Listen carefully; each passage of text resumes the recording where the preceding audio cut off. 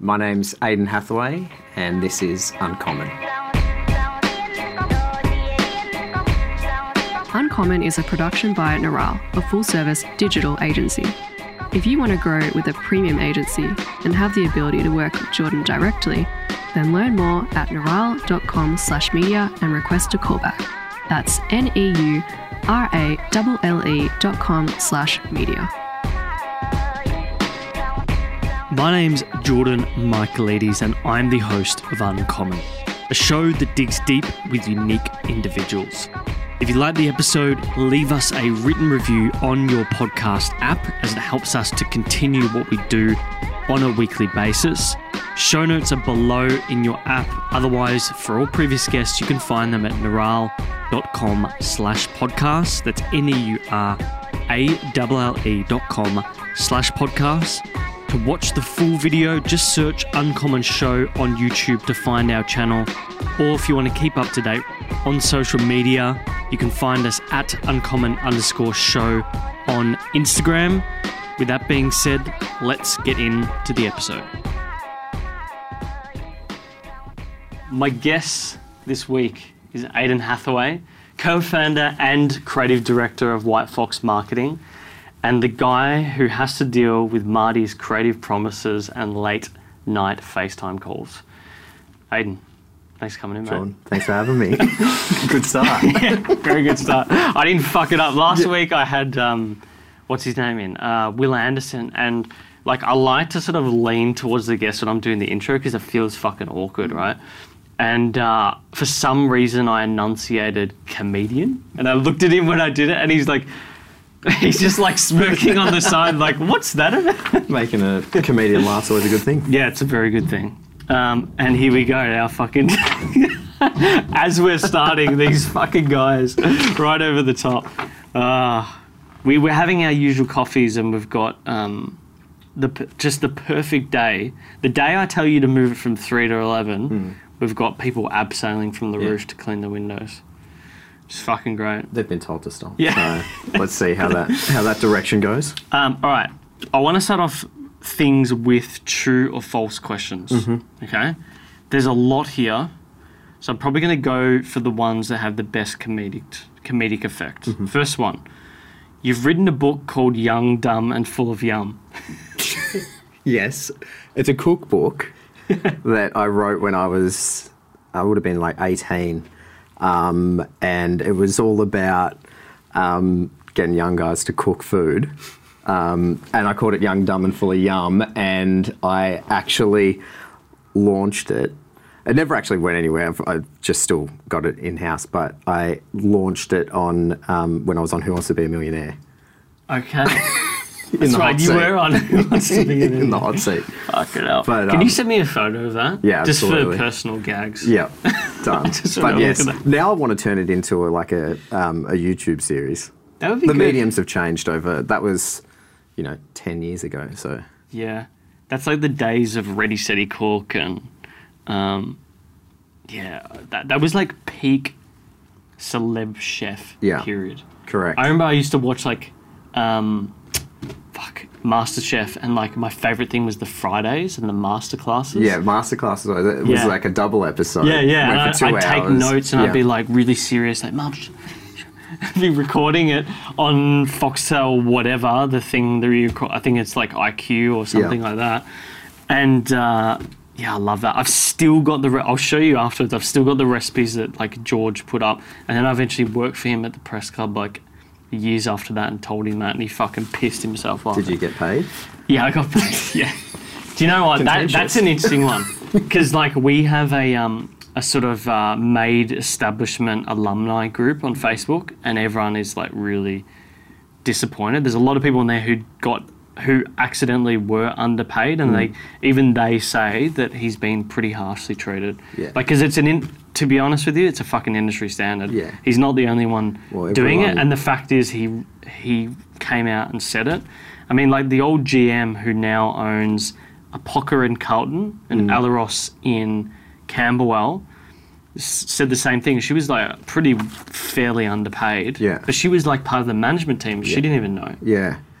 Well, I mean, it's classic Australia, where they go after someone who's like, I mean, I think Coles has been done now for not but a fucking peep. Exactly, no one says 20 anything. million in underpaid. Yeah, Not a peep. yeah, they just go for the. My old boss reckons it's because he's Greek. Of course she does. We're all Greek, and she's like, it's... The Greekonomics. Yeah. No, not that he underpaid, but that he's been like made a martyr. You know what I mean? But anyway, that's enough I'll say about that. Okay, another one. No one should use the word bespoke. I hate it. Okay, why? I don't know. I just think it's such a shitty word. It's banned in the agency. If I ever see it, I get it changed pretty quickly. But the team now know to stay away from that. I just think there's so many better words to use than bespoke. Yeah. Are there other words that, like, do you have a list of words like gourmet or any other things like that? There are, but I mean, it's one of my biggest things in my whole career has been the same, is that it's, you know, I hate when people, you can tell when you read something that whoever's written it has found the word that they want to use, and they've gone to thesaurus.com and then found like the Another fanciest word. or nicest other word to say something that, and I just think sometimes it just needs to be direct as it comes, and you just say the most basic way possible without it, because I mean, people aren't stupid. They can sort of see when it's, you know, when it's been said like that. I really like that approach, and I like that thought process, because I've always been fascinated by linguistics, particularly in marketing. Like linguistics, propaganda, all these little cool little areas that funnel into the world of advertising and marketing. And I feel like linguistics is a really good one. I reckon one of the best books you can read on, if you're an English speaker, on linguistics is a biography of Winston Churchill. Mm-hmm. Like, that guy was a prolific writer, but also used words that everyone understood, but were still strong. Yeah. That's such a good point. Boris Johnson's biography is my favourite, and it's seriously fucking fascinating. Like, the way that he would construct his speeches during the war times, and he would only use English native words, not Latinized words that you get, you know, like how when the Normans came over and they changed like pork and pig and all these random words, he would only use like universally known words in England. And so I feel like that thought process is what you're talking about, is cutting through the shit and finding 100%. Like really, really strong 100%. And good words. Yeah, and it's, I mean, like I said, the audience, I feel like they're smarter than a lot of marketers and advertisers give them credit for. Yeah, and they see right through it. Exactly right. Yeah. So sometimes, you know, it's classic, don't use 10 words when 4 will do. You know, use, you know, the word that, you know, just explains it the best possible way. And cut through the shit. Is it true that, like George Costanza, you're a hand model? I am a hand model. Yes, I am a hand model. Done a bit of work. I don't wear oven mitts, but... Is this true? Yeah, it's true. Wow, okay. So I just did a shoot for... Am I allowed to mention brand names on here? I just did a shoot for Vitables, the vitamin company. And then... But it's a running gag that I've just got really nice hands. Everyone says I've got girl hands. You probably can't say that anymore. But Mum would always say I had piano fingers. Yeah. And I played the piano as a kid. And then it's just classic that, you know, just being stupid working in an agency, my old agency at Willow and Blake, we created an Instagram handle for it and just took the piss out of, you know, these sort of model pages, said that I was represented around the world by fake agencies and things like that. But I have been booked a couple of times for actual hand modelling gigs, and it's always a bit weird because I feel like I'm taking the piss out of it, but then there's like a genuine actual hand model, other hand models there, and they're all like, how long have you been doing it for? And I'm like, oh, you know, a few years, but it's a running gag, but the hands, they are model-like. Oh my god, it is so good. That's really good. Look, this is one of the... Did you just think that was a joke? No, I thought it was a joke. Most of these are, but they're hilarious. That's good. There's so many other here that I want to ask you, like, does Sam McClure and Kane Corns make you passionate about footy? Oh, there's a whole bunch. My Twitter, my anonymous Twitter profile. But the most important one I've got to ask, which is what Marty told me, is to ask you about captaining a yacht for a few months in Croatia. And it was actually in Portugal. So, In Portugal? Yeah, Portugal. Of course you fucked that up. Yeah, we were. I was traveling around Europe on a big Europe trip, 2012, end of the world. It was meant to end in December, so my best mate Heath and I went on this trip around the world, and we were just going to go out in style. And then, so we were in Portugal. We're in Lagos, which a lot of people know is a super party town, famous for their booze cruises and things like that. So we went on one as patrons the first time, and then we went on as the second time to just enjoy the summer festivity. And then they asked us to stay for the whole summer and run the cruises. So Heath and I did that for 3 months. Wow. It was quite an experience. Came home a different man. That would, because I've seen, so I went to Turkey in, this is actually the same time, 2012 I went to Turkey, but it was at the start of the year. Yeah. And we went on one of those sort of galeys, I guess you can call them. They look like yachts, but they're really like motor powered. Yeah. And they just cruise from bay to bay, right? And they probably can fit like 10 or 20 people. Yeah. The way this worked out is we just went with a bunch of family friends and hired the whole thing. Yeah, It was fucking really nice. Crazy cheap for 10 days. It was like $1,000 a person for 10 days. Yeah. Like $100 a day, and you're fed for 2 meals, Yeah. and you're on this luxury yacht. We did it as well on that same trip, because we did the Sail Croatia, which was exorbitant. Yeah. And then we were like, fuck that. And then we were going to Turkey, and we were like, we should do another sail. Yeah. And we did the one from Fethiye to Olympos, I think. Really? I So think we- that's where it was. We did Fethiye to Marmaris. Yeah, so we Yeah. did Fethiye to Olympos, and the same thing, beautiful boat, 12 randoms, Wow. so much more cheaper. They were catching fish off the boat, Yeah. cooking it up. We found it was such a bizarre, like you felt, I was like, this is how the 1% lives, because when you go to Turkey, it's a poor country, particularly in the south. Outside of Istanbul, most of Turkey is really poor. And you're on this boat and you've got this crew. The crew just sleep either down in their crew rooms or they sleep on the beds at night, because it's often so fucking hot. Amazing, like the food that they cook is amazing, and they've got like the classic Zodiac and like spearfishing and all that. Like one day we just saw like a school of like big bluefin tuna or yellowfin tuna, I think it might have been. And they just go and hunt that down, and we've got like a whole fucking tuna, which is just unheard The of. Croatian one, we were literally fed fish sticks, and like it was like we had a great time, but it was god awful for what our expectations were.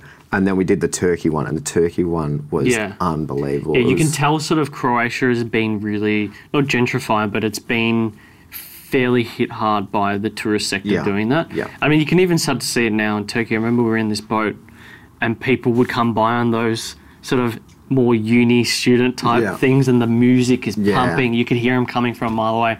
And the captain would just turn to like my dad and his mates who were sort of in charge of where we were going, and he's like, let's go to another bay, like another nice bay around the corner. Well, that's why I love the Turkey one, was they just parked the boat in a little cove and anchored, and you'd swim, have dinner, drink, play games, whatever. Where the Croatia one was like into town, port, everyone to the bar, everyone loose as hell, back onto the boat, and then wake up halfway through the next day, and you're already on the way. So, but yeah, Turkey is one of my favourite places. Did you ever go to Cleopatra's Bay? No. Okay, that might be on the way to closer to Marmaris. Yeah. That was the first place we stopped, and when I thought like, I feel like I'm home. Yeah. If that makes sense. Yeah, Like the things that I grew up seeing as a kid, Greek Cypriot family. Yeah. I remember Dad was like really emotional when he was there because he saw a lot of people that looked like his dad. So it was just, for me, it was a really surreal experience. I always regret that Lauren wasn't there, because she decided, I'll wait and work an extra 2 weeks before I come meet you in Europe. And that was the first come off the rank. Yeah, it was amazing. So anyway, Good now place. childhood. Yes. You grew up in Kangaroo Ground. Yeah. Son. Well, research Yeah. next to Kangaroo Ground, but out in the northeast. Your family's actually, well, your dad is Indian, right? He was born in India Yeah. from English back, Anglo-Indian, as they're described. Born in India, third generation born there, or his great grandfather went to India after they colonised India, and then was born there, grew up there, and then came to Australia. Okay. Yeah. What's sort of your earliest memory of your childhood? Oh, that's a good question. I was actually having this conversation a couple of nights ago about how far you can think back and whether it's you seeing photos and then, remembering but not actually remembering it actually happening. Yeah, because you're remembering a memory. Yeah, correct. And the funniest thing was we were talking about this, and one of my earliest memories is that I was always an entertainer, which is weird because I'm a pretty introverted now, but back then I was quite extroverted and singing a lot of John Farnham. Okay. So, like, fake mic, singing John Farnham. That's the earliest thing I can ever remember. But really, I had a really blessed childhood, if that's the only thing. But I think that's my earliest memory. Was there a song of choice that you always went for? You're the Voice. You're the Voice, yeah. It's got to be. It was interesting. Recently, I just got given my Yaya's old tapes, VCR tapes, and we were watching them, and there was an ad that John Farnham did for, the mall, the new Burke Street Mall in the 80s. And it's such an amazing ad, and the way that they got people down there, it's sort of like a fair almost, and it's really funny how that was influencer marketing back then. So true. I mean, I can get stuck in a John Farnham YouTube vortex for hours where you just watch John Farnham. That's so funny. He was an icon back in the day. He was. He still is. Did you watch the bushfire relief concert? No, I never got to watch it. He dominated that. Yeah? Yeah, it was good. I was amazed that I didn't actually fucking hear about this concert until it had happened. Same. I think the first time I heard about it was 3 days out or 2 days out when I saw an ad for it on TV on Channel 7 being like, we're going to be covering it all day. And I was like... This is my problem. I don't watch a lot of, standard commercial network TV unless... it just comes on automatically on the TV. I don't think anyone does anymore. Yeah. Well, at least in our generation. Our generation. My mum will still watch, the news in the background and stuff like that, which is interesting. I mean, I just had some mates sell a show to Channel 7 which will come out in April, so I will be the first time in probably years highlighting a show to watch. Yeah. The only other thing I can think about is when I'm at night sitting on the couch and maybe I look at Twitter or something like that and everyone's talking about maths. Yeah, I can't. I haven't watched it, but I was I wonder if it's still on. I just want to see what it's about. And then, I got the clips. It's just people arguing the whole time.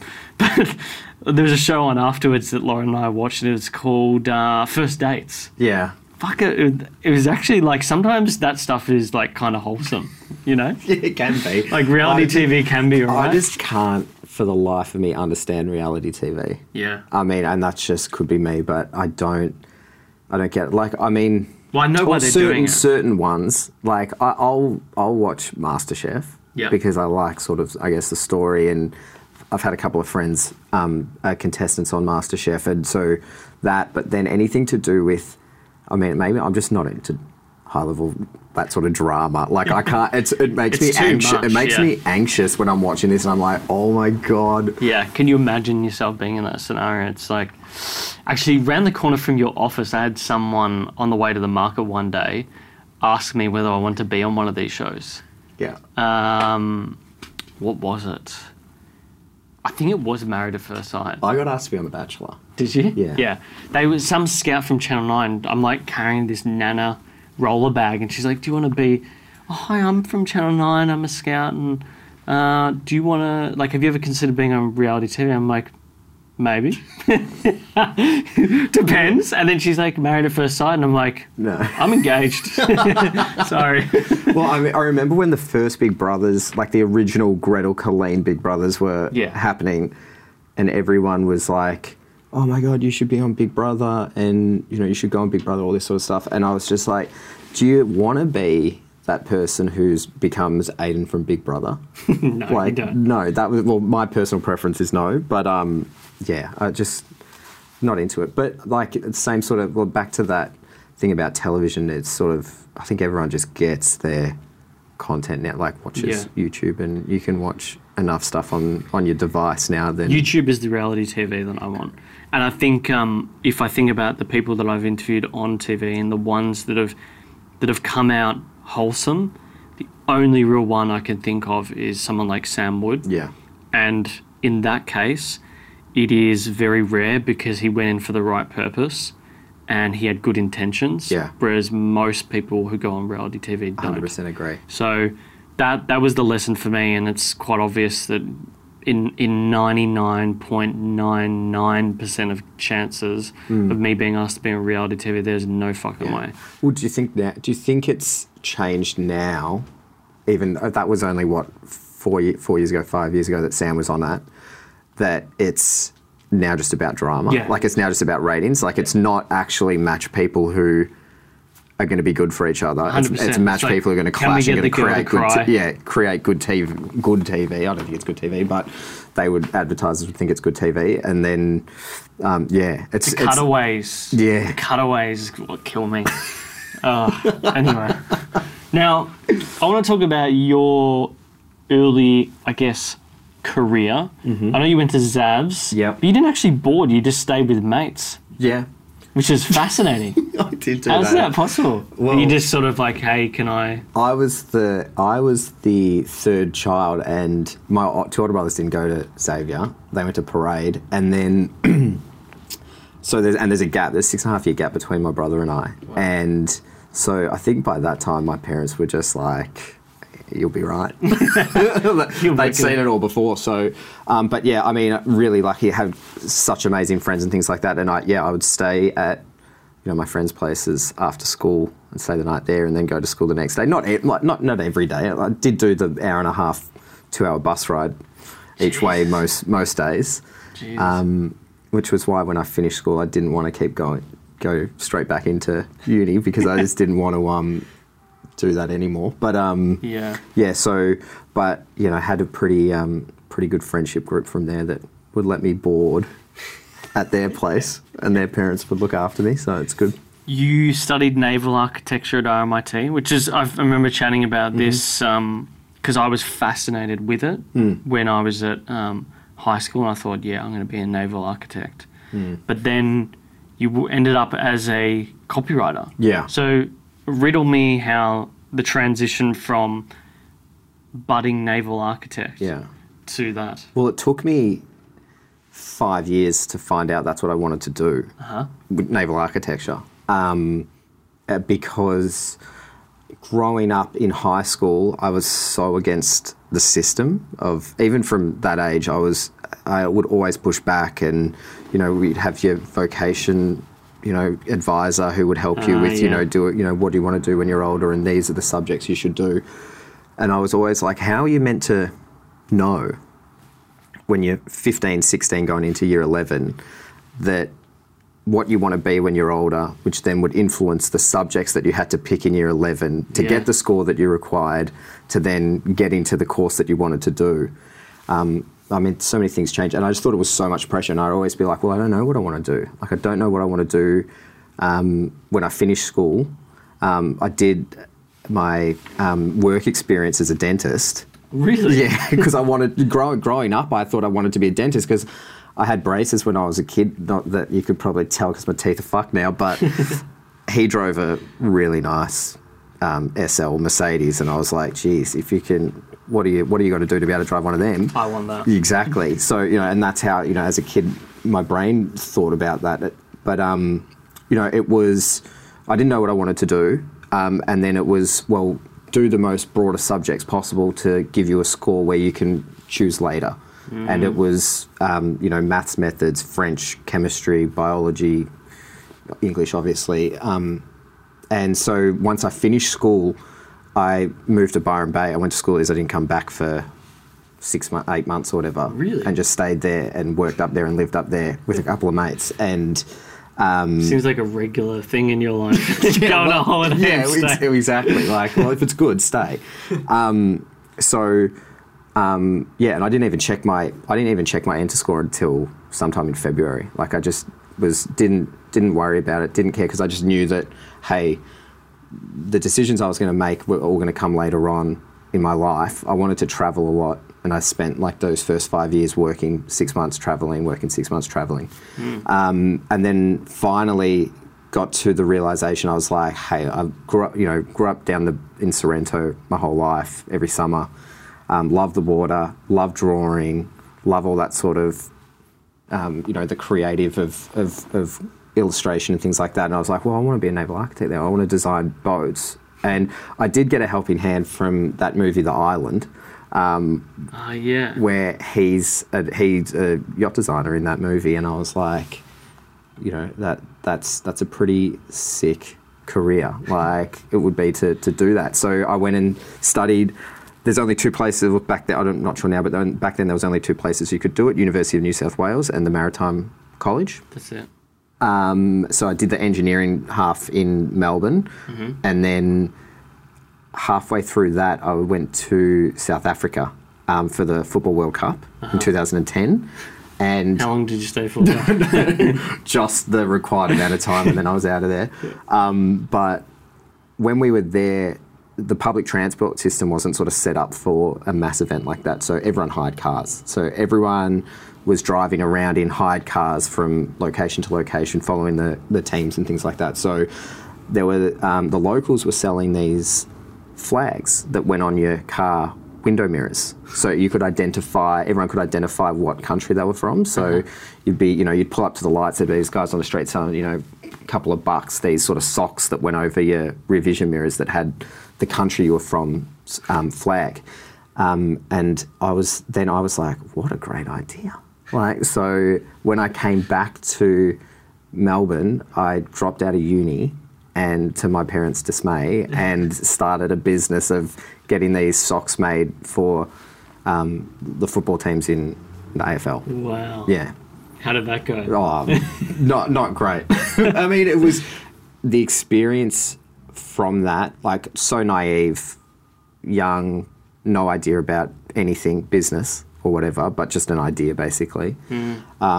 Read a lot of books, had a really great mentor who sort of took me under their wing to help me, and she got me into meetings with people I shouldn't have been having meetings with. Like, it was an unbelievable ride. And, was meeting with Collingwood, and they were like super keen on it, but you've got to get the official AFL license. Yeah, you do, because the AFL owns all the teams. And then it's just sort of gets to the point of like, why would we give this young buck a chance when we could just make it ourselves and sell it to the clubs? So, but I mean, where that took me on the journey was out of naval architecture and sort of into business, doing the creative, writing copy, learning all about that side aspect of the business. And from there, that was the spark that literally ignited the rest of the journey. What do you think it was, what personality traits for you was it that drew you to marketing as opposed to the architecture or engineering side of things? I think it's definitely the creative in marketing and advertising, and that sort of the ability to be able to create anything. That really sort of drew me into it. And I was naturally a good writer. English was my best subject. I used to write creative stories all the time. When I was at, Portsea Surf Lifesaving Club, I spent my childhood down there. I would write these stupid articles in the magazine. It was called The Boomer, and it was A4 sheets stapled together that would get sent out to all the members about updates of the club, and I would write these ridiculous articles of updates from like the Bronze Camp and make up these hilarious stories and put them into like an actual sort of newspaper sort of style, and sort of just let your brain go wild. And did you get did you like it more that you could create, or did you like the response that people gave you when they saw that end product? What do you get more out of? Bit of both, but it's hard because it's that first aspect of the creating. I get so much joy out of that. Like when we're doing a tone of voice development for a brand and we get to the creative concepts and we all sit around and brainstorm and we're like, what can we do with this brand and where can we take it? Not just sort of, how bold can we go?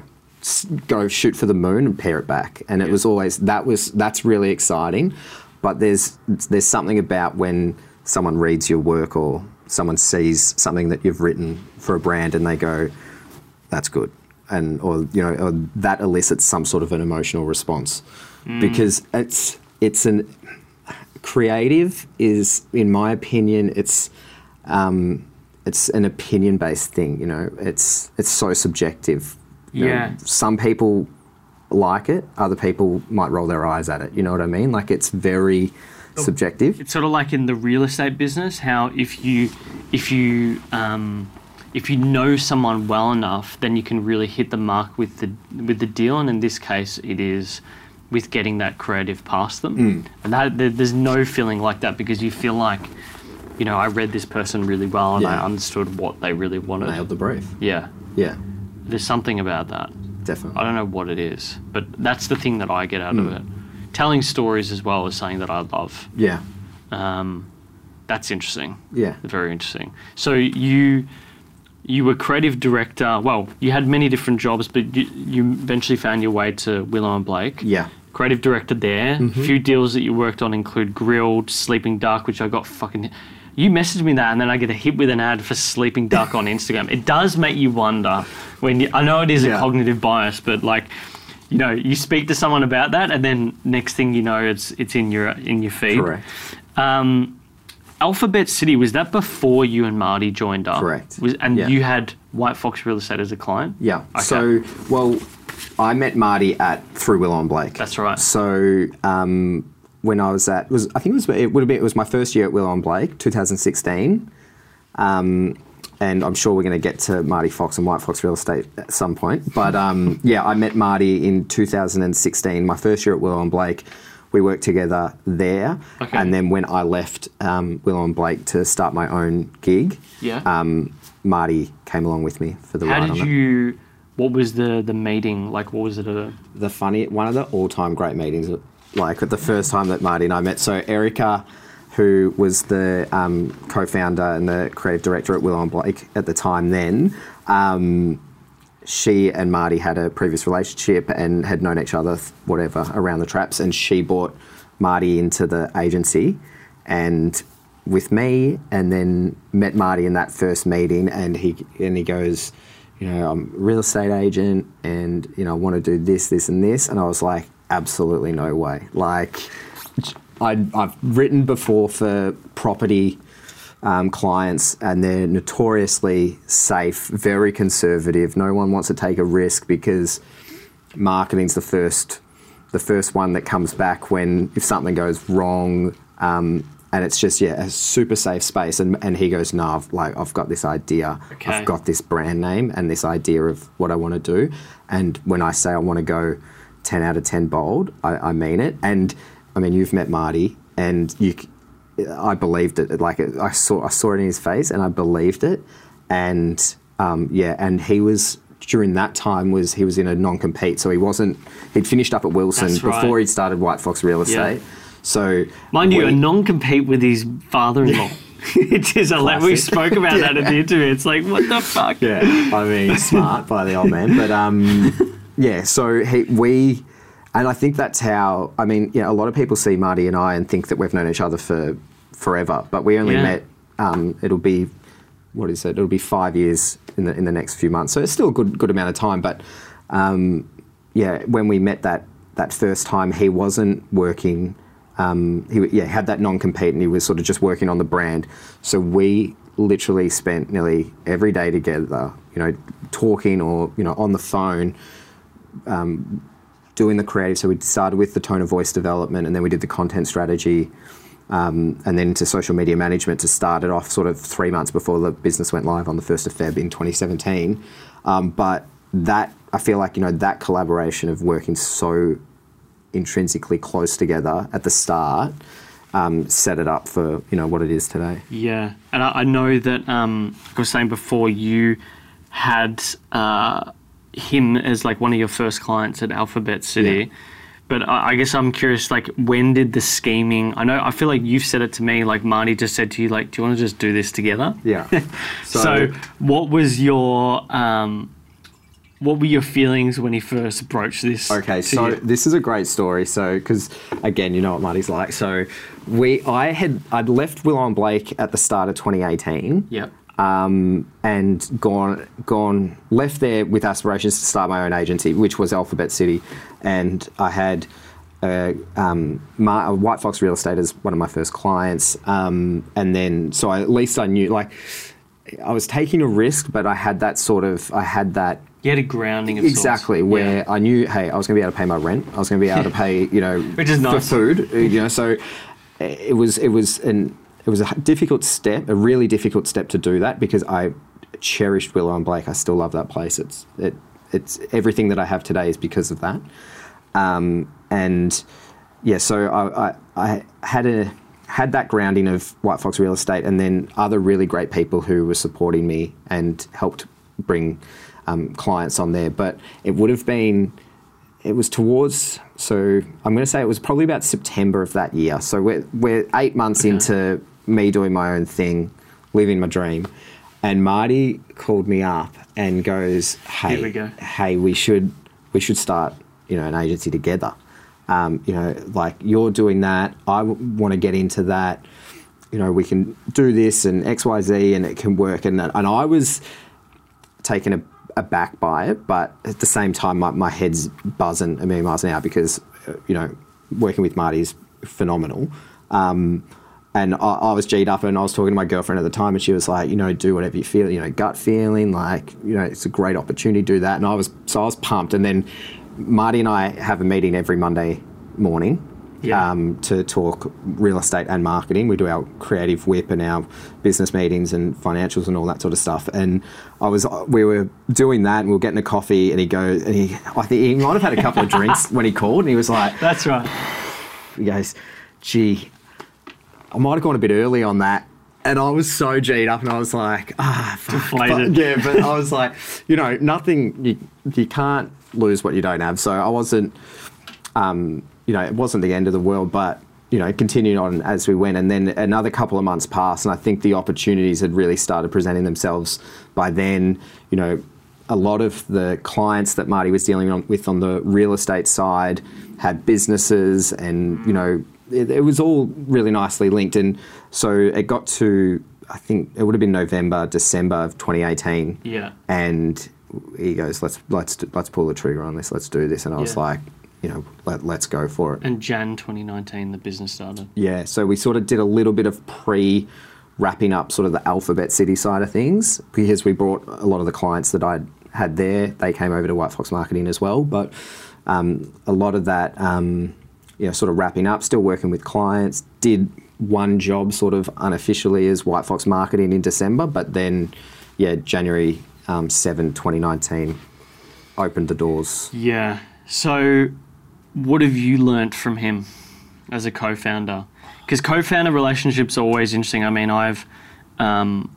Laura and I are obviously in a close relationship and co-founders, so I'm always curious as to, what are the worst arguments, disagreements, or the best things that you've learnt from each other?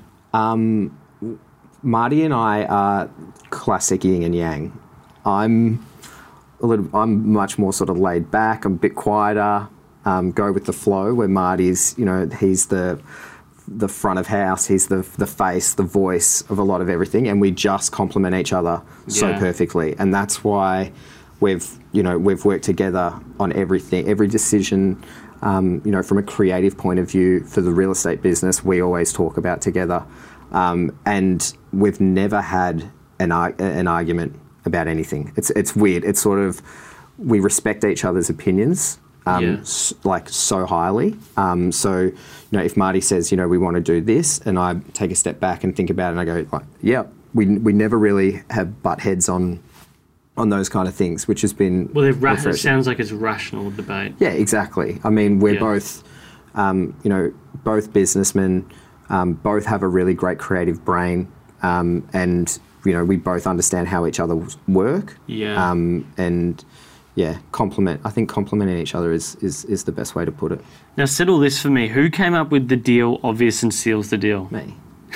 I remember he said that in our interview. I'm pretty sure. How did you come up with that? Tell us the story behind this. Actually, Erica and I, because we worked on it together, she was all about calling it the deal. So I've got to give a lot of kudos to her for doing that. So we looked at you know, people all around the world, and there was just spending a lot of time with Marty in those sort of early days of coming up with the creative for White Fox Real Estate. It was always just about that, you know, conveying that message of, you know, here's the deal. And it sort of came so naturally of like, you know, what he was trying to communicate, you know, in the way that he worked and the way that he presented the brand. The obvious and the seals the deal stuff came after that, and that was pretty easy as well, because Marty went to me, he goes, you know, we've got to communicate what the steak is and the sizzle. He goes, it's all about the steak and the sizzle. And then it was just coming up with other words around that sort of mentality and that sort of where that was going. And originally, like, and if you go back and look at the original presentation that we presented to Marty for White Fox Real Estate, it literally just says obvious for sale. Like, that's how obvious we wanted it to be, that it was like, here's the, you know, the deal is the address of the property. Obvious, it's for sale or it's for lease. Like, that's the obvious thing about this property. And then the seals the deal was all sort of the unique selling propositions of the property. And that sort of just evolved as we went on. But yeah, it's sort of building that language. It was super fun. Like, yeah, it would have been a lot of fun. That's the type of clients you want, are the people who are willing to go hard no matter what on getting the right answer, as opposed to fixing things on a certain budget or diameters that don't make much sense. And yeah, I feel like you guys nailed it, because it is like, he copped a lot of shit in the early days, but now people know. Well, exactly. And like, even early on, like, so many people giving their opinions on the creative and the direction that the brand was heading. And it was, for that industry, it was in your face. It was pretty, you know, it was bold for the real estate industry, especially the, you know, Melbourne luxury real estate market, which is notoriously conservative. And, you know, it was pushing those boundaries. And, you know, it's a classic sort of thing that we always talk about in the office, is that, you know, when we're talking to all new clients, there's always a question of like, how bold are you willing to go? And they given, you know, on a scale of 1 to 10, how bold are you willing to go?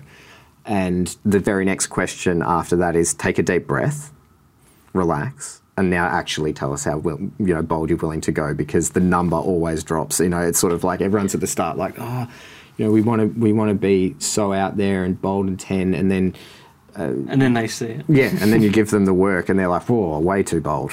You know, pare it back a bit. So, White Fox, the business, it's a year in now. Copy, creative, and strategy seems to be at the heart of what you guys do well. Yeah. So things like branding, tone of voice, content strategy, English to German translations. Correct. Thanks, Maya. Yeah. Market research, social media, paid. So it's sort of getting on full service, but it is more strategic, obviously. Yeah. Clients like Cobram Estate, White Fox Real Estate, obviously, Tennis Australia. There's a bunch in there.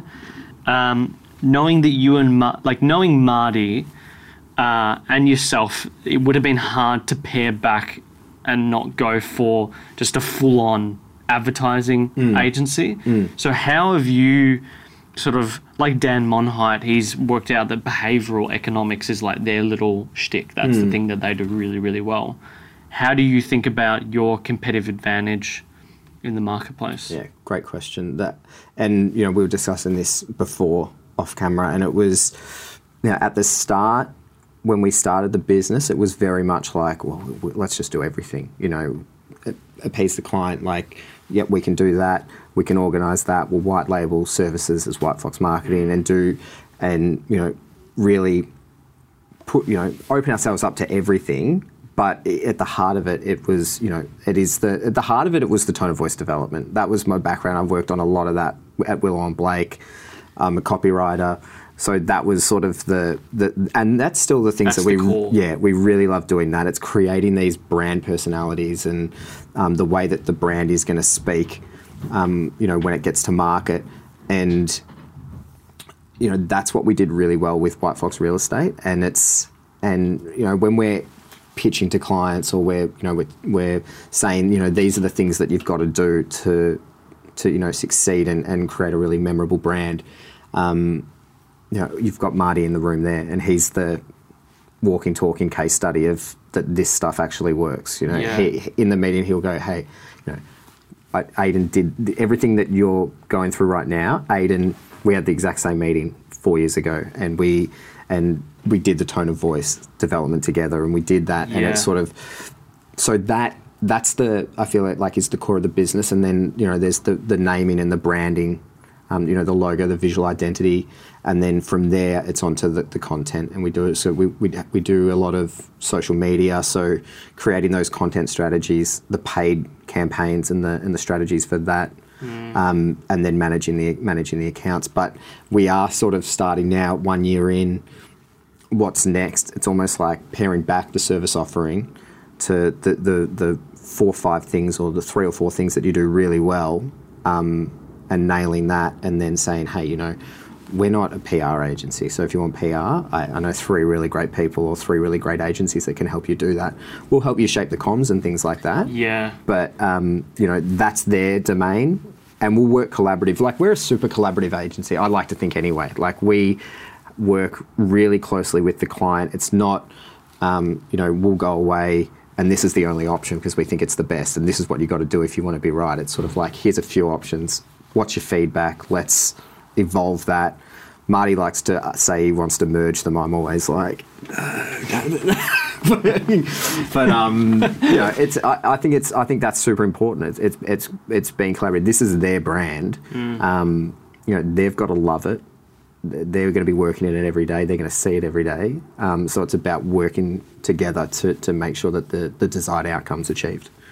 When Lauren and I were sitting down and talking about topics to discuss, I think we're being a bit selfish here, but I think for her as a young creative director, she wants to see where she can learn. And so and it's so cliche to ask, like, what does Aiden's day look like? But I think she's more thinking about what does your day look like? What are you focusing on? What's in the back of your head all the time? Like, I should be doing this thing. I guess for her education, that's sort of key. I'm probably not a great teacher, but we'll go through it anyway. But I mean, the thing that's in my mind constantly is the staff and the clients. So staff and clients. They're the things that I manage every day. Okay.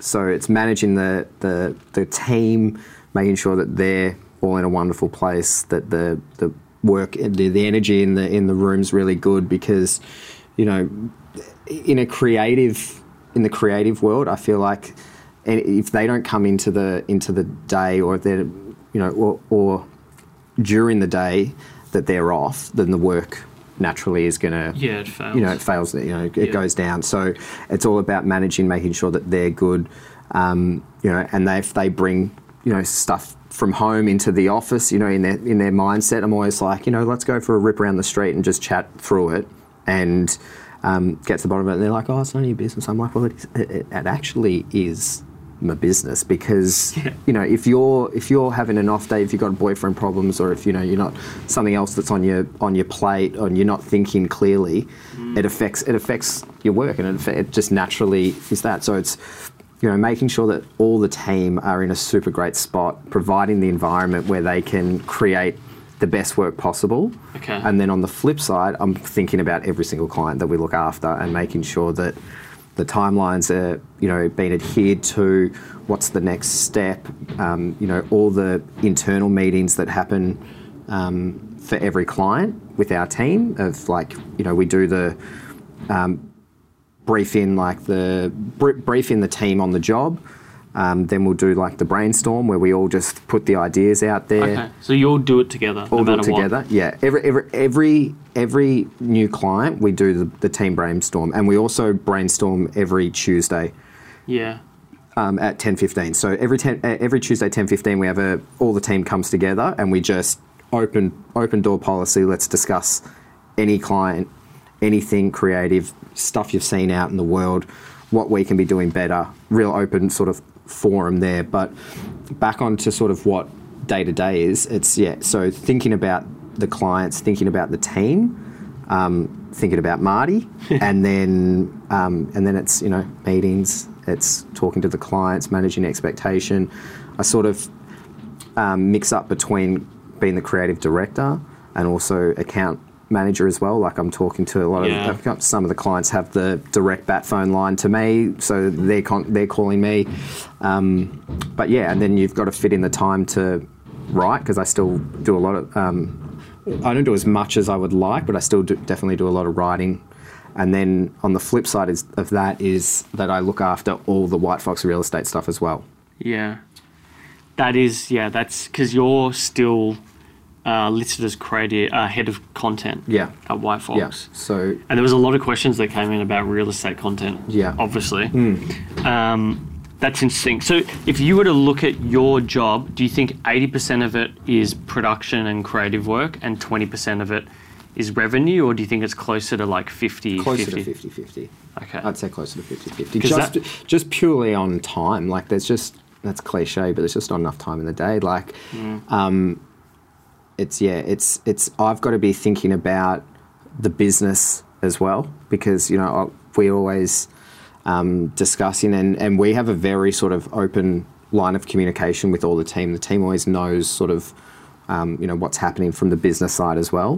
Where we need to be, what we need to be doing, what our production line needs to look like to make sure that we're actually making money, and what we need to be doing to making sure that we're actually creating the best possible work. So they're open to that, and we discuss that. But so there is a lot of it of running the business, and then there's also a bit of that of doing the work as well. Yeah, which is what happens when you're a younger agency. I mean, you guys are nearly 18 months into it, so it's actually sort of nice to do that because you appreciate it down the track, I think. Oh, definitely. The team point on the team is quite interesting. It was interesting sending questions to the girls. Okay. Thank you, Maya and Lauren. Oh no. They both gave me they both gave me some really good jokes, but they also did give me. I asked them what is it that they respect about you, and I think the main thing they said is that one is you're authentic. Aiden is Aiden. He's not Aiden for many different people, and interestingly, they both, because I sent it to them separately, they both said that you always put others first, and that they wish they could tell you how brilliant you are. You made me cry. I'm an emotional person. Which is quite nice. That's really lovely. And thanks, girls. And I think Maya in particular is because she's sort of, I think she said that this has been her first proper gig, or one of the first proper gigs that, she's done many different jobs as a copywriter, but in agency land, not on the consumer side. So she sort of found you to be quite a mentor, and it had me thinking what, there's always things that you learn from your own stuff. So what have you learned from having the team there? They're amazing. They keep me going every day. You look at Lauren, this is her first job in an agency. So she's post grad. We actually met. I did the previous business that she was working at. She was the EA there, and I did the tone of voice development for that company. And then a few months later, I got this really lovely email being like, I love what you do and I want to do what you do. And I was like, and she was like, can we catch up for a coffee and, awesome. chat about what what I need to read, what I need to learn. She did professional communications at uni, so it was, that's what she wanted to do. And we went and got a coffee. I was working, that year, 2018, I was working out of my shitty small apartment in Cremorne that was falling apart. And so we went and got a coffee at Sloane Ranger in Cremorne, and you could just see the enthusiasm and the energy of wanting to love proactive people. Yeah, the best. Yeah. And wanting to do whatever it takes to find your way into this world. So, and we vibed, and I was like, it got to the point. Then I was like, well, we're starting an agency in next year, at the start of next year. Can I give you a brief? I'll make up 3 pretend clients, and I want you to give me naming options for one, and for this one I want you to do a bit of a tone of voice, write some positioning statements for creatively for this brand, and do a little bit of a social strategy for this one, and what images and how would you do it, and XYZ. And it was really good, and I'm all about that, where if you've got the ideas, like if you've got that brain where the ideas come, you can be taught how to write a certain way, or you can learn the approach and how you do it.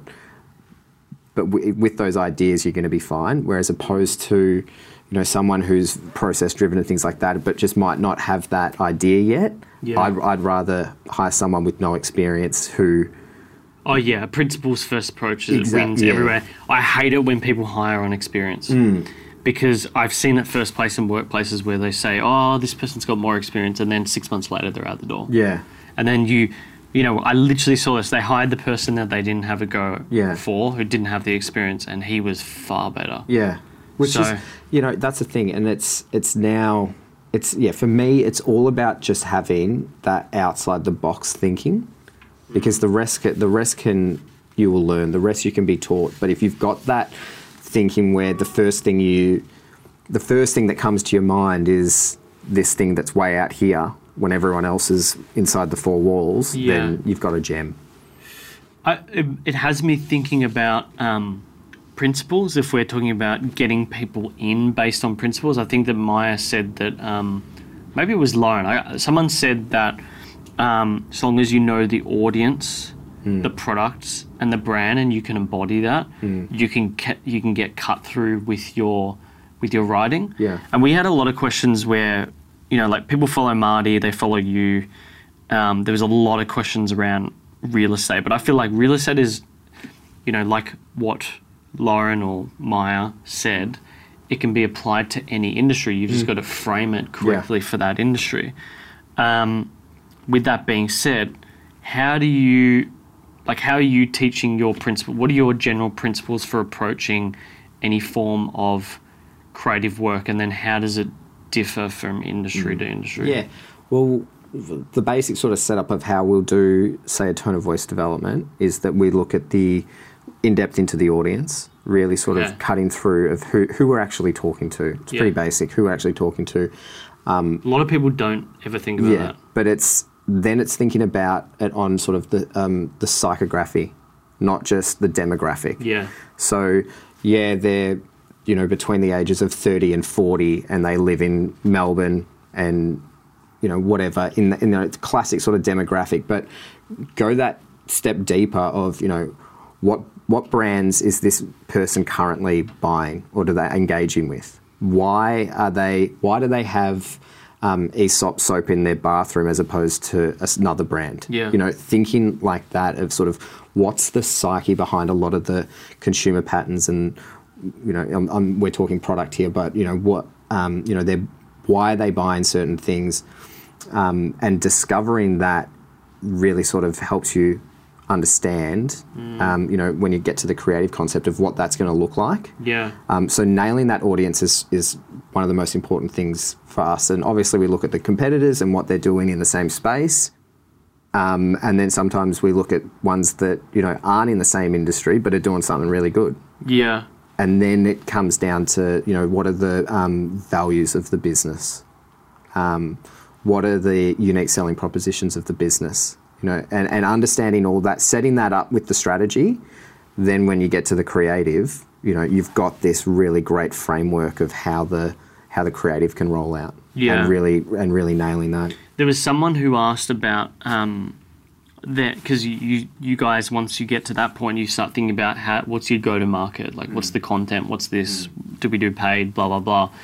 And we got a lot of questions about specific use cases, and I feel like it's often lost on a lot of people who are in business when it comes to marketing. It's like horses for courses is the mantra.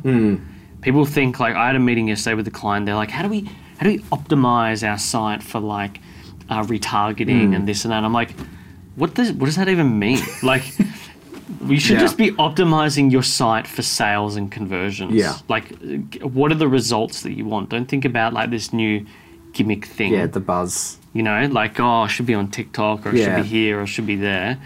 So how do you address that question with people? Oh, it depends, right? Yeah, everything's different, and in the real estate world, like, I'm not on Instagram as much as I used to be, but I get a lot of real estate followers, and I'm kind of like, I'm not, yes, I've worked on real estate brands, but I'm not really a real estate guy.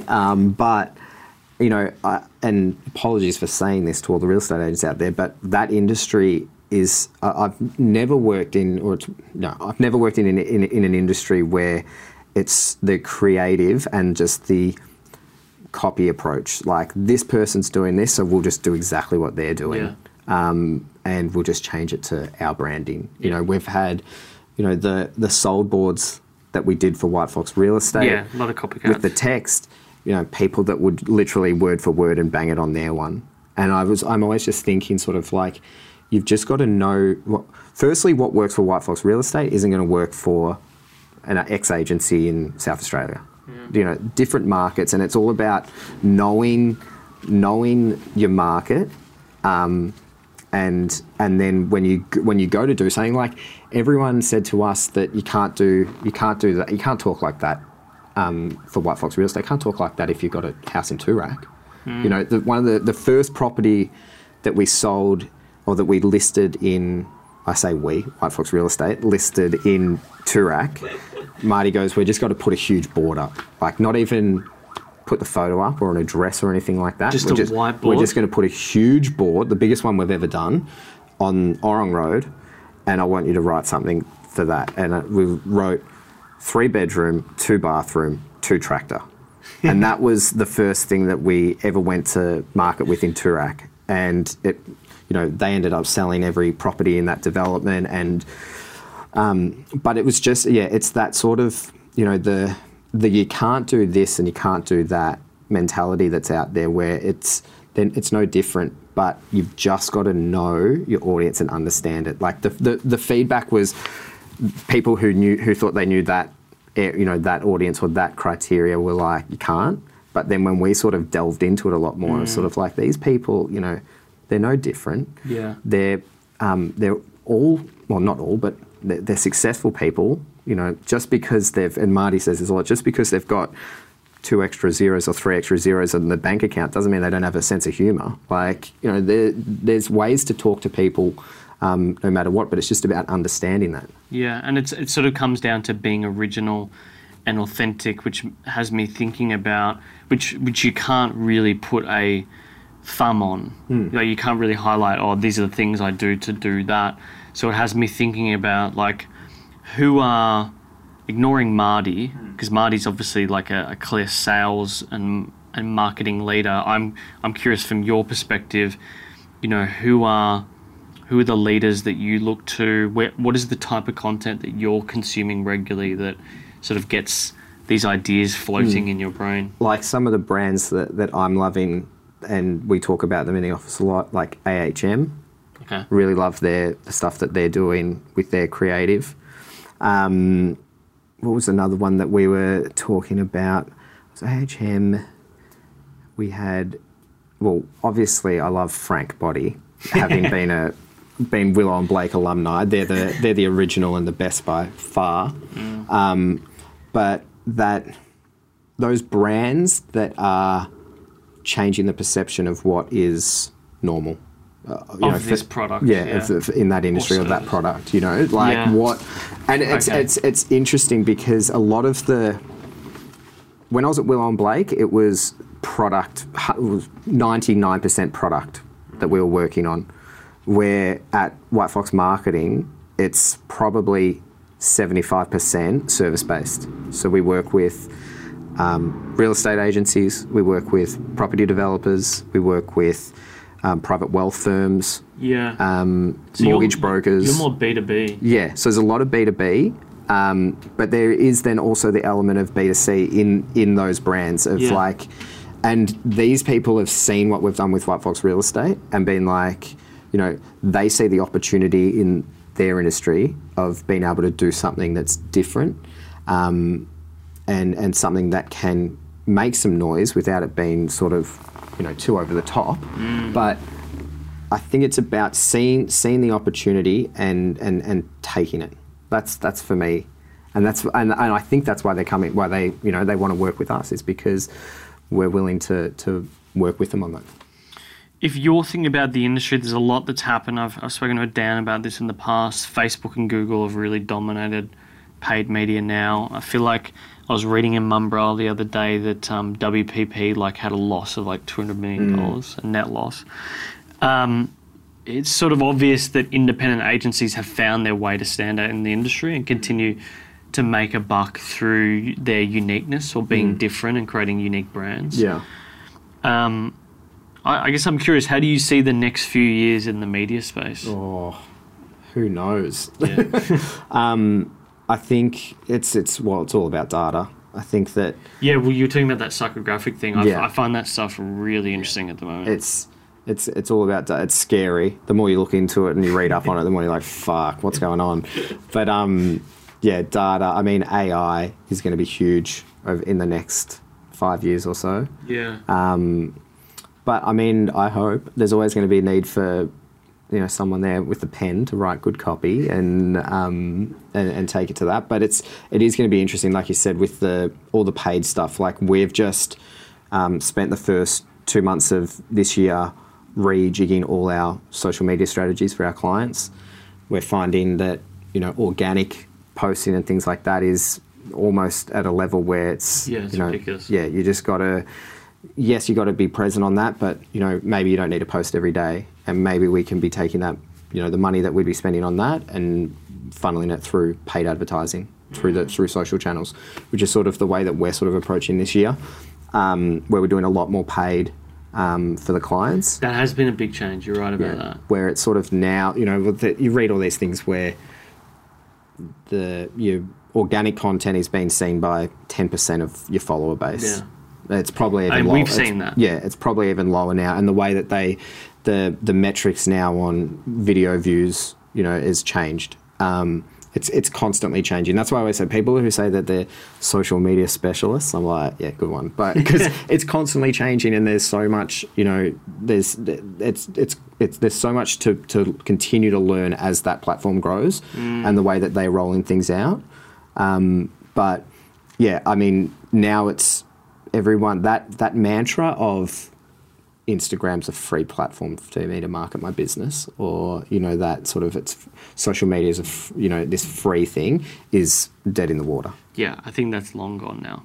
I think there's very, very few mediums where you have real organic reach. One of those would be podcasting, maybe YouTube, but there's few and far between now. Yeah. Just because we've sort of, if you think about it, the last few years we've gone from a few, maybe one or two platforms that people are using every day to about 4 to 5, but there's no new ones on top of that. And there's none that have really died per se. They have died in the eyes of some people for certain demographics. Yeah. Like Facebook is clearly more for an older generation now. Yep. Agree. But, I mean, what's come out? The only thing I can think of is TikTok and Byte. which is started by the guy who created Vine. Yeah, well, TikTok's just like kind of a new Vine. Yeah, it really is.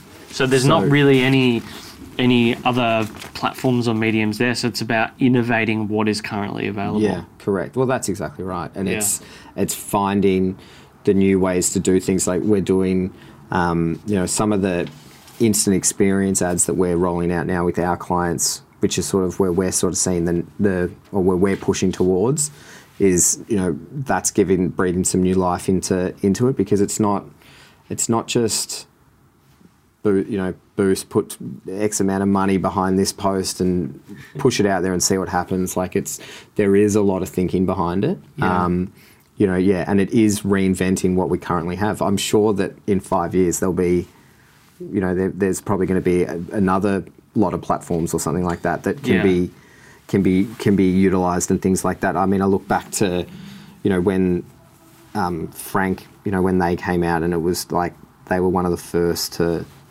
really use the platform for business point of view. Yeah. That's got to be something that, down the track, there'll be another one like that happens. Yeah, there will eventually. I think Byte is probably the one that'll beat TikTok, because I like TikTok, but TikTok I'm very wary of, being that it's owned by, a company that's got a similar name called ByteDance. Yeah, okay. But Byte is quite interesting, because it is exactly like TikTok, but they don't have the privacy concerns. Yeah. Well, I read that TikTok's about to roll out a whole new privacy function and really and parental, all that sort of stuff. I don't know if I can trust a company that has you know what I mean? Like when it's the Chinese companies, unfortunately, there's always a backdoor through the CCP. So it's pretty well known. I think that's why a lot of who was I speaking to the other? Yeah, it was actually Dan who mentioned it to me. He's like, most clients they speak to about TikTok were just like, the CMOs are just like, let's just wait and see what happens. Yeah. Which I can understand. Yeah, 100%. One question for you before we head into these rapid fire questions. Yeah.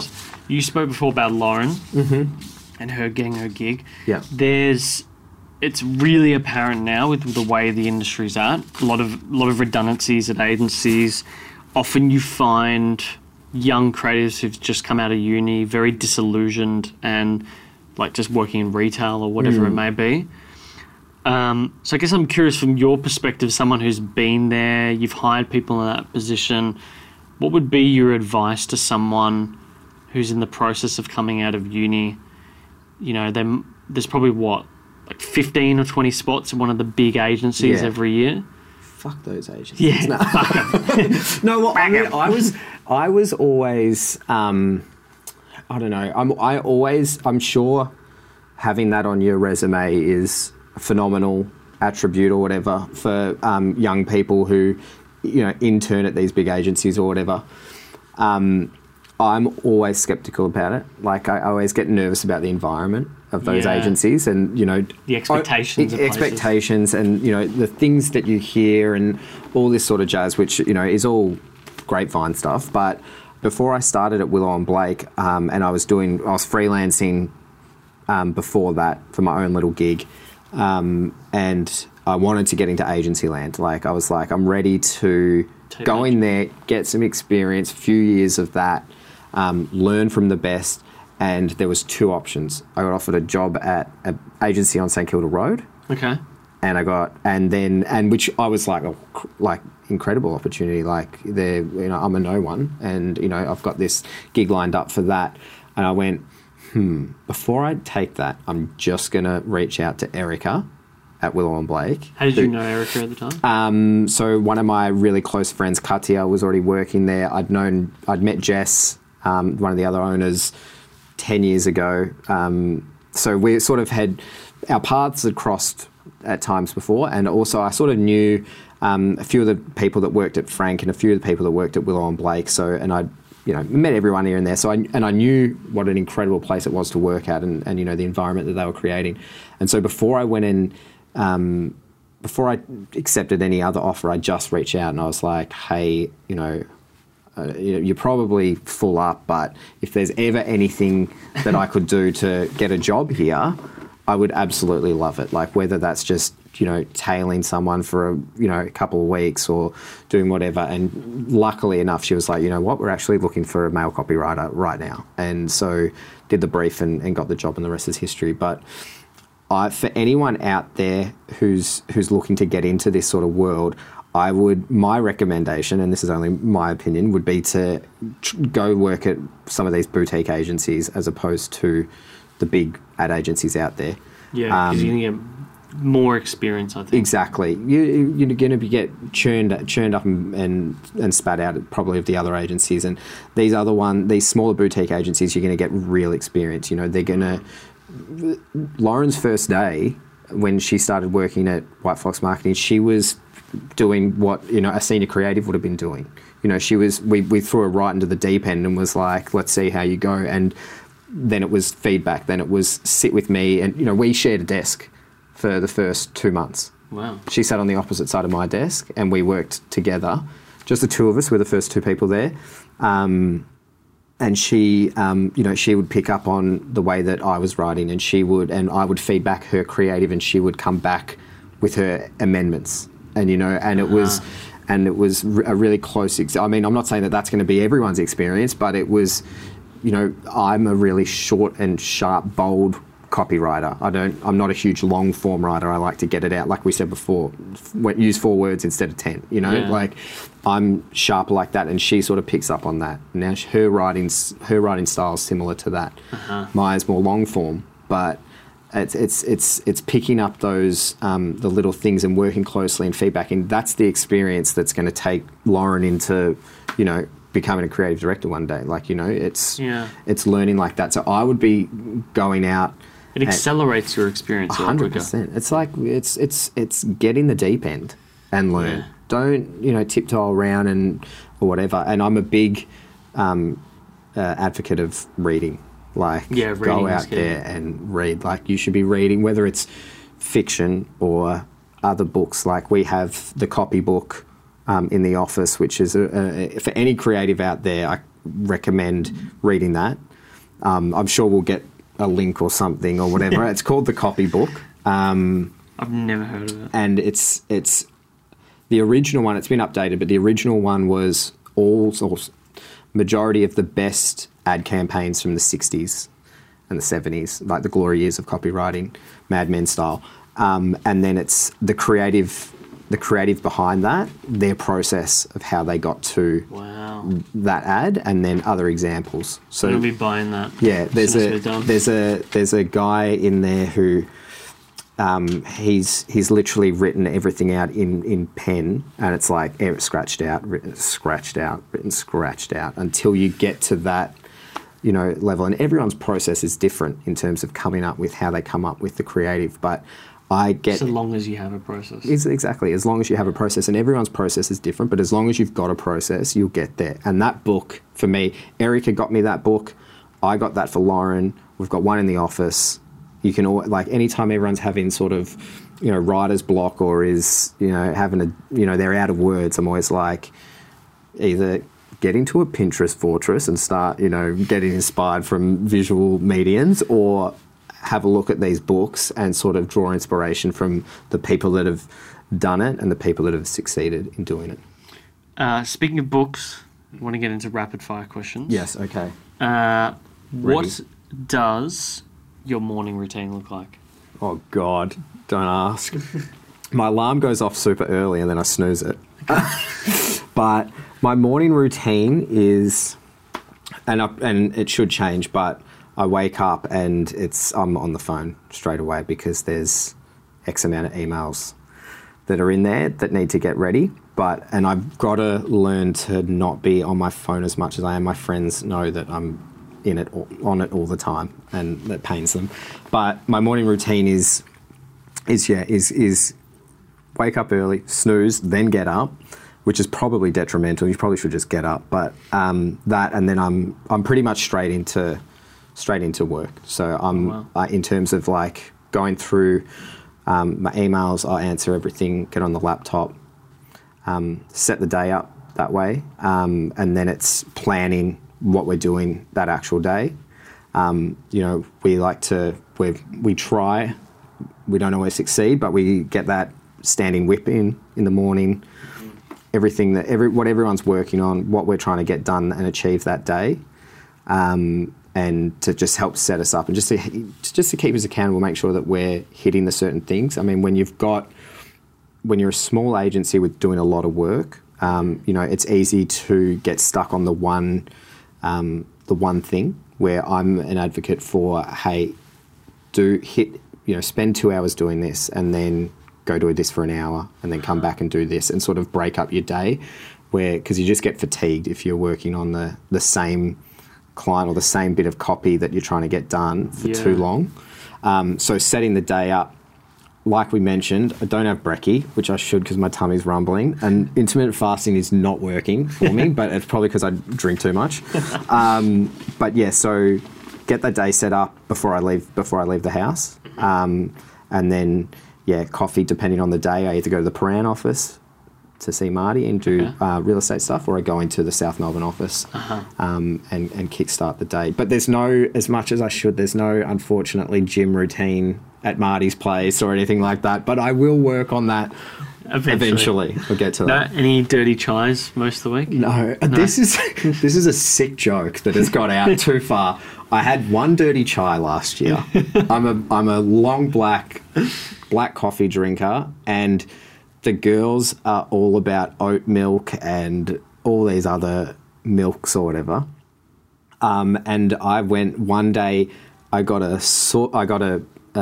dirty chai, a soy chai with a shot of coffee in it, and I walked back into the office and I was saying hi to the girls, seeing what they're up to. And Danae, who's eagle eye, could see the spotted chocolate on the top of the coffee cup, and she was like, "What's in that?" And I was like, "It's a dirty chai." And then from that point onwards, you were known as the guy who had a dirty chai. But now I don't share. It was a good winter drink, though. Aidan Hathaway, the guy who likes a dirty chai. Correct. Hey, not bad. Evening, how do you sort of decompress at night? This is the hardest thing for me, is doing exactly that, because my brain never switches off. It is so hard to switch my brain off. Used to not be able to sleep. For 2013 to just a few years ago, I had terrible sleeper. Could never turn my brain off. Was always thinking about something. Really? In terms of doing sleep. Used to sleep with a pen and a pad of paper next to my bed and would write stuff, just always on, which was pretty detrimental to my health. And then I've got an app that plays rain music, which now I listen to every night before I go to bed, because that helps that just triggers my brain to switch off and start going that way.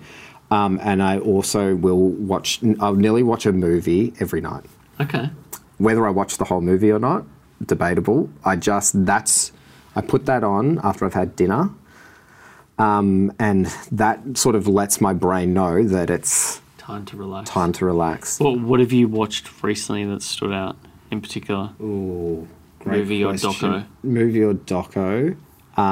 What did I watch recently? This is the other thing, is that my memory is so scattered. Because I've had this thing recently where I've been going on Netflix and I'm like, I would need to watch more movies, but I just get into decision fatigue. Well, I spend way too much time. I was talking about this a couple of nights ago as well when we were on Netflix, and I was like, where are the movies? It's all TV series. It's TV series and heaps of comedy specials, which, I'm down for that at the right time. But, and I'm a shocker where, because I watch a lot purely to turn my brain off, I'll watch the same movie over and over again. And it's just, if I know I can just not use my brain in the movie, and I can slowly sort of drift off, or I can settle. But what was one that I watched recently? I can't even think. Was there you said there... I watched Gold last week, McConaughey. Gold. Oh, about that. Fool's Gold? No, that's a great movie. Oh no, I want to see that. Gold is about based on it's loosely, and I say very loosely, based on a true story of the greatest ever gold mine fraud ever. Yeah. Wasn't it based in PNG or something? It was in Borneo, in Indonesia. Oh no, is that, yeah. Malay? No. Is it? Well, there's a state of Borneo in Indonesia and Malaysia, I think. Yeah, I think it's in Indonesia. I think it's the Indonesian jungle. Yeah. An island in Indonesia, and they were pretty good. So it's on Netflix? No, I rented it on Google Play. Okay. Yeah, I really need to get Apple TV because there's a lot of movies I want to watch. Like Parasite was one recently that I missed at the movies. Yeah. They've got that on Apple TV. I'm going to have to do something about that. But I love watching a film, at the end of the day to just shut down. It just tells my brain that it's like the end of the day. It's time to go. It's time. And like I said, a lot of the time I don't even make the end of the movie. That's probably why I watch so many that I've already seen before. So I don't get, angry that I fall asleep and then I need to watch it again. But I'll shut down and then go to bed. Last question for you: if you could have a billboard anywhere in Melbourne, where would it be? First of all, good question. And what would you have on it? Okay, it would have to be Swan and Punt Road, which is, people would know, that is my most hated intersection in all of Melbourne. I used to live right next to it, and what they've done to it has just stuffed up my commute every day. Yeah, and I got a lady ran up my ass at that intersection recently. So I would have it there because it is. I think because people are stuck there so long, it would get the most eyes on the billboard. And what would I put on it of me or for a client or anything? God, could be for you. Could be a personal message. I might start advertising here with my clients, but I think I'd put just words on it. It wouldn't have any visual, and it would probably say, "Don't give a fuck what everyone else thinks." I like that. Yeah, just that's it. I don't give a fuck. Yeah, just remind people not to care about what anyone else is saying, or about them or whatever. Just live your life and be happy. I like that. Yeah. Very wise. Yeah. There is a lot of wisdom. I probably didn't get a lot of the wisdom out today, but there is some wisdom up there. Aidan, thanks for coming in, mate. Thanks so much for having me. Where can people find you on the interwebs?